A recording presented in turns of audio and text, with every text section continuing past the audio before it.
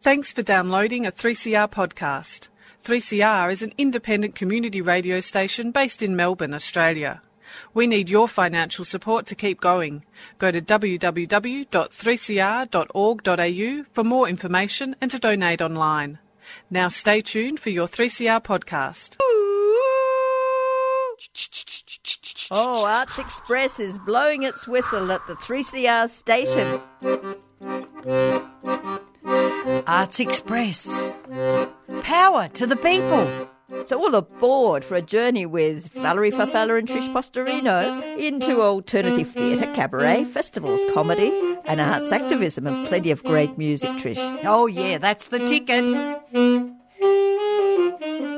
So, good morning. You're with Valerie Farfalla and Trish Postorino on Arts Express, 3CR Community Radio, 8:55 AM, digital, podcast, and streaming live from 3cr.org.au, and available streaming live later today. And our guests today include, and she's here with us in the studio. So excited I am to meet Rama. And Rama go ahead. Nicholas, comedian storyteller, in her spaghetti western musical, Death Rides a Horse, at the Comedy Festival, Cooper's Malthouse. And later, we have stand-up comedian Cameron James. He's going to be in Chilled Out, Fired Up. And then we have activist and organiser Kathy Brigden, who talk about saving the stories of female unionists who've been overlooked in the recorded history of the Australian union movement. So what an interesting program. Yeah, fabulous. No, hopefully the start may have been a bit shaky, folks, but we're on the tram now, aren't we? Or the train, the Arts Express. Take it off. There's the ticket. Yes. So, Rama, tell us about your wonderful spaghetti western, Death Rides a Horse. Hi, thanks for having me. No, Pleasure. a lovely pleasure. Yeah, I'm doing a show for the Melbourne International Comedy Festival at the Cooper's Malthouse Theatre. It's a one-woman spaghetti western musical, and I play all the characters. So it's like a play or a musical play, and I play about 15 different characters. Oh, my God. Yeah. Do all those characters sing or just Just a few, Yeah, yeah. beautiful. Okay, Yeah. so spitting on the in the cup. Spaghetti westerns are very, they're very entertaining. But when you put it into the comedic, it's almost like a layer upon another layer of comedy, really, isn't it? It's I brilliant. love working with different genres. So my last show, called The Lucky Ones, was a romance, Yes. romance and erotica genre, where I researched a whole bunch of those, Saucy Mills and Boone kind of books. Yeah, and Bold and the Beautiful. Yeah, all that kind of stuff. But this one is obviously a western, a musical western, and it's really fun. It's a wild romp of a show, yeah. It sounds wild, and especially I love those things like Calamity Jane and Annie Get Your Gun. So if you've got a whip, you crackle. I wish No, I that did. was the Crack away. previous show. Yeah, that's right. No, I'm not that skilled, unfortunately. Are you gun toting? I wish just a mime gun here and Mime there. gun. Yeah. And look, it's amazing to be doing so many characters, and you keep Rama out of it. I do, yeah. So I come from an acting background originally, and I kind of... Where were you trained? I went to NMIT, and so I trained there. But I've always sort of lent towards character acting, and comedy and improvisation swept me up as I went along. So I just kind of went in that direction further. So yeah, that's where all the character work comes from. Is from doing. So when you get into this, which characters am I going to bring into this show? Because, where do you get the muse or the inspiration from what? Do you get it from film? Do you get them, of course it's a spaghetti western, I know, but it's also, there's, the 50s westerns as well. There were lots of, Hi-Ho Silver and all that, you know? Yeah, I do love film. I get a lot of inspiration from film. I love story. My husband and I are completely into story. We're always talking about story. If we see a film, we'll pick it apart and analyse it. Yes. So, yeah, I'm right into genre. I'm right into story. I love Joseph Campbell's hero's journey. So this show in particular uses his structure Yes. as a hero's journey for my female character, my female protagonist. All my shows have strong female protagonists, and that's wonderful. You were talking about that, the idea of pushing the envelope where women come out of their traditional roles, if you like, and really sort of, put a bit of shock into the world. Yeah, because we otherwise we're put into the little pigeonholes, aren't we? And there's a lot of crap there. Yeah, that's right. Yeah, there is a lot of crap there. All my shows have really strong female protagonists, and it's also like the meta of the show is that I'm a woman, but I'm also playing men. Yes. So there's a gender bending element there, and I'm playing all the characters and playing all the stories. So it's like, my kind of my thing is I want to show everyone that there's a different style of comedy out there, which has been around for a little while now, and but also that women can do anything. Like we can do anything. We can be funny. We can play a billion characters. We don't have to conform to stand-up comedy. No, if that style doesn't suit us. Yes, and that we can do this sort of alternative form of comedy, and the world won't fall in because we can share the stage with the fellas. Yeah, right. It's in fact they can really enjoy it. And there are plenty of guys that really are not intimidated, but there are a lot of guys that are very intimidated by a very funny woman, isn't it? Yeah, I think it's a super competitive industry as well. So that lends itself to that as well. Yeah. It has. It's had really grown, hasn't it? The comedy festival, and there are a lot more women performing now. Yeah. And I'm sure in some cases, well, certainly women would prefer to go and see women rather than just the old swearing sort of stuff that goes on. People get a bit tired of that. I swear there's plenty of swearing then. There's a lot of swearing in my show. But you know what I mean? Yeah. When it's nothing much else. Perhaps that's what I like about it. Well, the demographic of Comedy Festival is that it is a lot of women come and see the festival, like more so than men. Yeah. And, all the women that I know, all the women that I have in my life and that love comedy are super strong, like funny, intelligent women. Yes. And I know that they like to come and see other women like that, and perform like that. So, that inspires me. They inspire me. So. Yeah. What's inspiring to me is that you've also, you go back and you actually remount the show. So you brought the show out originally, I think, the Darebin Music Feast a few years ago, is that right? Actually, and now you've changed it. Tell us how you've changed it or remounted it. Right. So I brought it to Comedy Festival actually 5 years ago. It was my very first solo show. Yeah. And I brought it back because people kept asking me, when are you going to bring it back? And I did take it to the Darebin Music Feast about 3 years ago. Yes. And since then people have been kind of hounding me, when is it coming back? And I haven't actually changed it much. I've just sort of tweaked it here and there. But it's pretty in its original state, apart from a few extra little gags here and there and a little bit of extra physical comedy. But it's so jam-packed, the narrative, and the characters are so full of their own world and life that there wasn't like changing and adding it would have done my head in a bit, I think. So I just kind of... And it maybe would have spoiled it too because, as you say, what if it ain't broken, don't fix it. People were calling for it to come back. We want another laugh, Yeah. So that's great. It's really... it says, deep into the badlands of Mexico, and you're an outlawed cowgirl, a vengeful Spaniard, and a mischievous horse. Yes. A mischievous horse. Tell us about this little character. Come on. The horse is the narrator of the show. Oh, brilliant. His name is Clickster. Yeah. And him and the lead character, Katerina, they're best friends. So they're the protagonists that go on the adventure together, but he's telling the story as if it was from the past. So, a bit of Quixote-ish or Coyote-ish, whatever you like. Yeah, that's good. They have just one mission: to take revenge on death. Yeah, so it's tough kind of with the spoilers, but they meet a Spaniard in the desert and he's on a mission, so they kind of join up with him.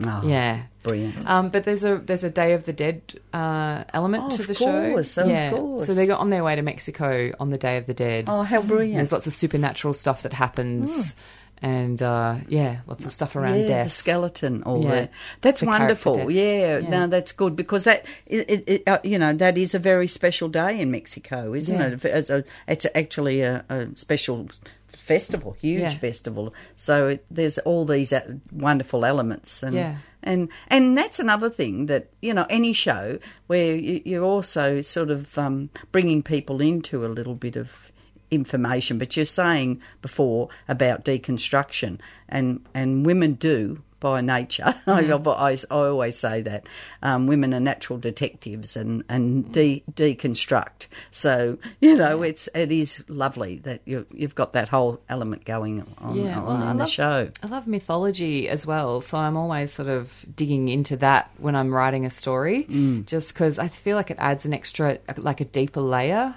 you know, into the characters or into the metaphors. Definitely. So you studied at NMIT acting, but what made you get into comedy? It just sort of, like, I kept leaning towards character roles, and I think I'd always had, like, right back when I was in school doing musicals, doing high school musicals, I always had a really good sense of timing, so I'd always get cast in these comedic roles and character roles. So I think I just kind of ended up leaning in that direction because my timing was good, and I was always quite creative, coming up with different characters and improvisation. I got into impro professionally, like about years and years ago. But I was Melbourne. In Melbourne, yes. Lovely. I was with a company called Impro Melbourne for about 13 years. Yes, we've had them on our show. They're fabulous. So I was with those guys for years and years, and so that always lends itself to comedy. So I really got my comedy chops through working with that company. Yeah. Now, the show, tell us the dates and also the times. And, of course, you said it's at the Cooper's Malthouse, or Malthouse. I can never get that right. So I'll hand it over to you. So it's on at the Cooper's Malthouse. Yes. And I opened last night and I run until the 8th of April. Wonderful. Is that right? 8th of April? I think so. Yeah.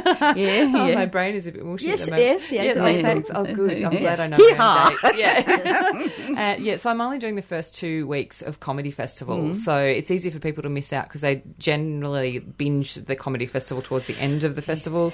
But Panic. Lots and lots of people are doing 2-week runs now. So I've decided to do the first 2 weeks. So don't miss out. All over Easter? You'll perform every night over Easter? All over Easter. Only Beautiful. Mondays I don't perform. Okay, so every that's night good. except Mondays. Okay, well, don't miss that is Rama Nicholas in Death Rides a Horse, the comedy festival at the Cooper's Malthouse, and it's on until the 8th of April, and all the best. And you can go on to the both, you can just type in Rama Nicholas, but you can also go into the comedy festival program guide. But but really, if you see this wonderful image of the Mexican, what is it? The death mask, and it's brilliant. So all the very, very best. Thanks for having me. No, thank you, Rama. That's pleasure. wonderful. It's been lovely. Thanks. Thank you.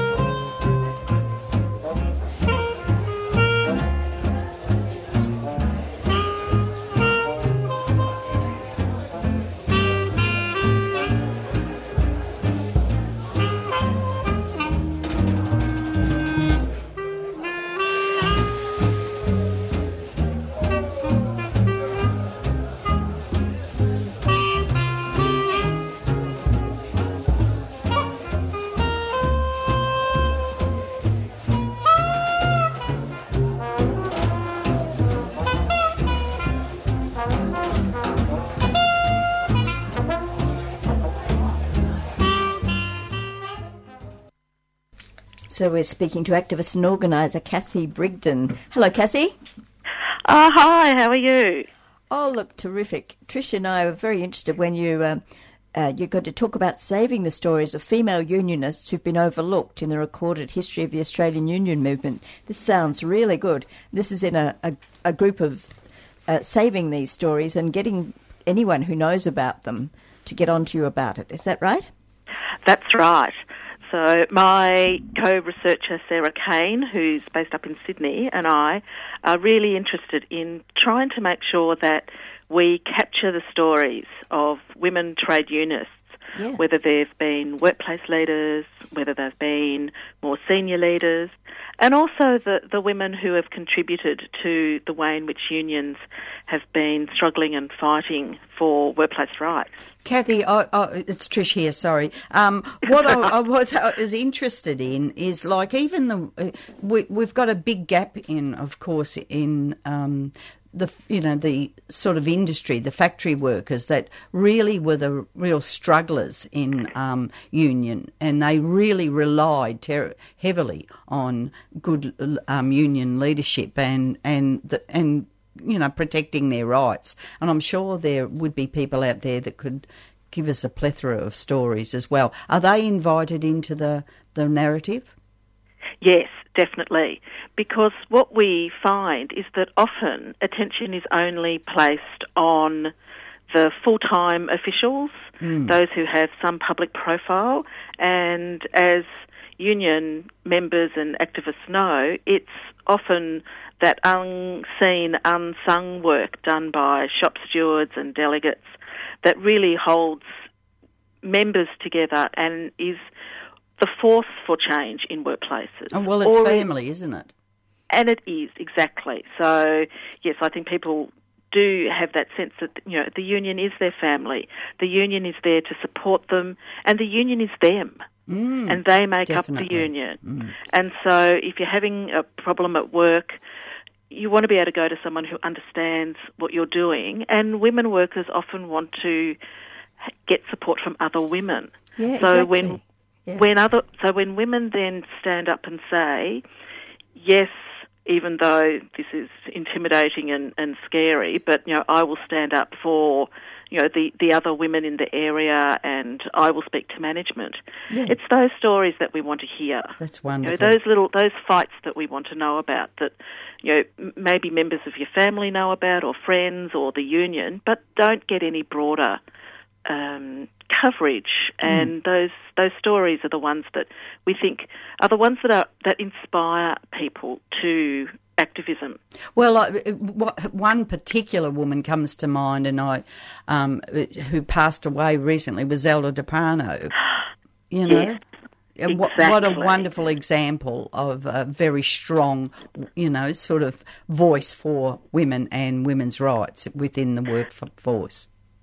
Zelda's a great example, because Zelda was such a fighter right through her life.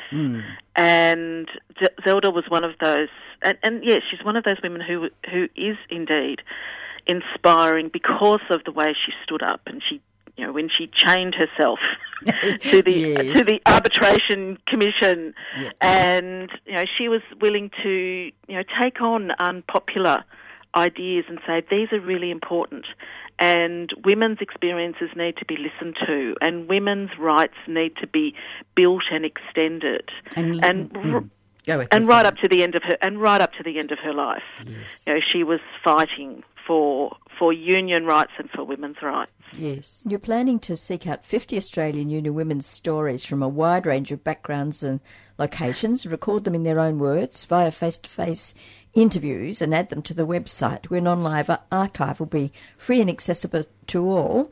Wonderful personal memories, and you're really looking for raising $12,000 to help with this, aren't you? We are. We're in the middle of a crowdfunding campaign that we're running through Chuffed, which is called Save Women's Stories. Yeah. And so the reason why we need the money is because we want to get women's stories across Australia. So not because Sarah and I are based in Melbourne and Sydney, we don't want people to think that we're only interested in women in Melbourne and Sydney. We want to be able to travel to regional areas and rural areas and other states, so that we get a really broad range of women's stories. And again, accessing those women who we might not know about, but others will say, well, you really should capture the story of this particular woman, and this is what happened in our workplace, and so you should talk to the shop steward who was there in the 1980s. Yes. So we're also trying to get a picture of not only what women have been doing in recent times, but we're also trying to get those earlier stories. So we're looking at... Yes, I was going to ask you, there'd be people that would have heard about stories their grandma told them or aunties told them that, they've long gone, but the stories are living on in the family that really the broader community need to hear. I've got a bit of a funny one myself that you might. It's a bit trivial compared with some of them, but I must tell you about it. When I was in the AJA, which became the MEAA, as the secretary there, I was meant to organise a women's night. And someone suggested Toto's, which was apparently a sophisticated restaurant in Richmond, a Thai restaurant. And so I went and booked Toto's Pizza Parlour in London.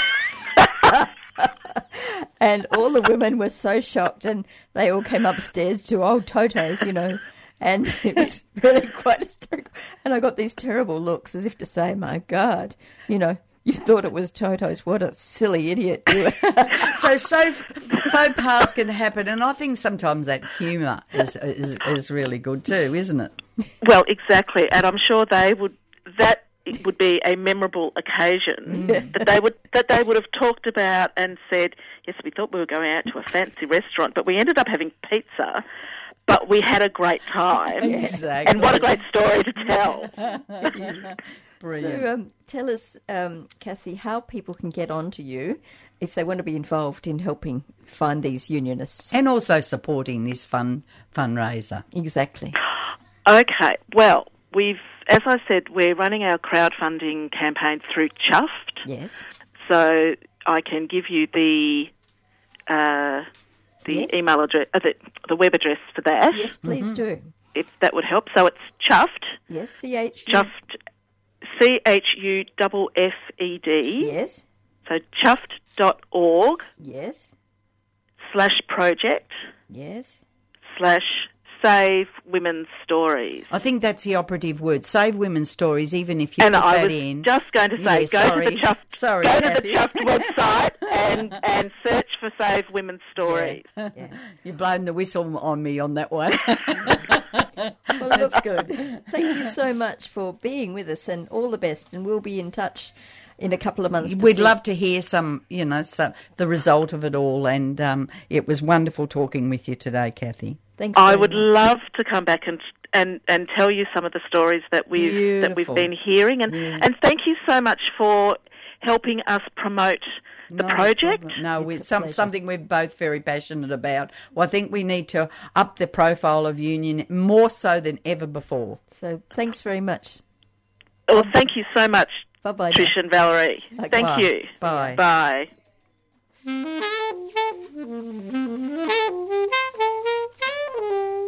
I'm Kelly Santon performing Sax Ferrat Express on 3CR Melbourne, who support women in jazz. Okay, so it's bye from Trish and Valerie. Yeah, sorry we couldn't speak to Cameron. We did try to contact him, but his show is coming up for the International Melbourne. Chilled out. So you can go in there and have a look. But we'll see if we can have him on the show again. And we'd like to thank comedian storyteller Rama Nicholas in her spaghetti western musical Death Rides a Horse at the Comedy Festival Coopers Malthouse. Also Kathy Brigden. Thank you very much, and it's time for Talk Back with Attitude.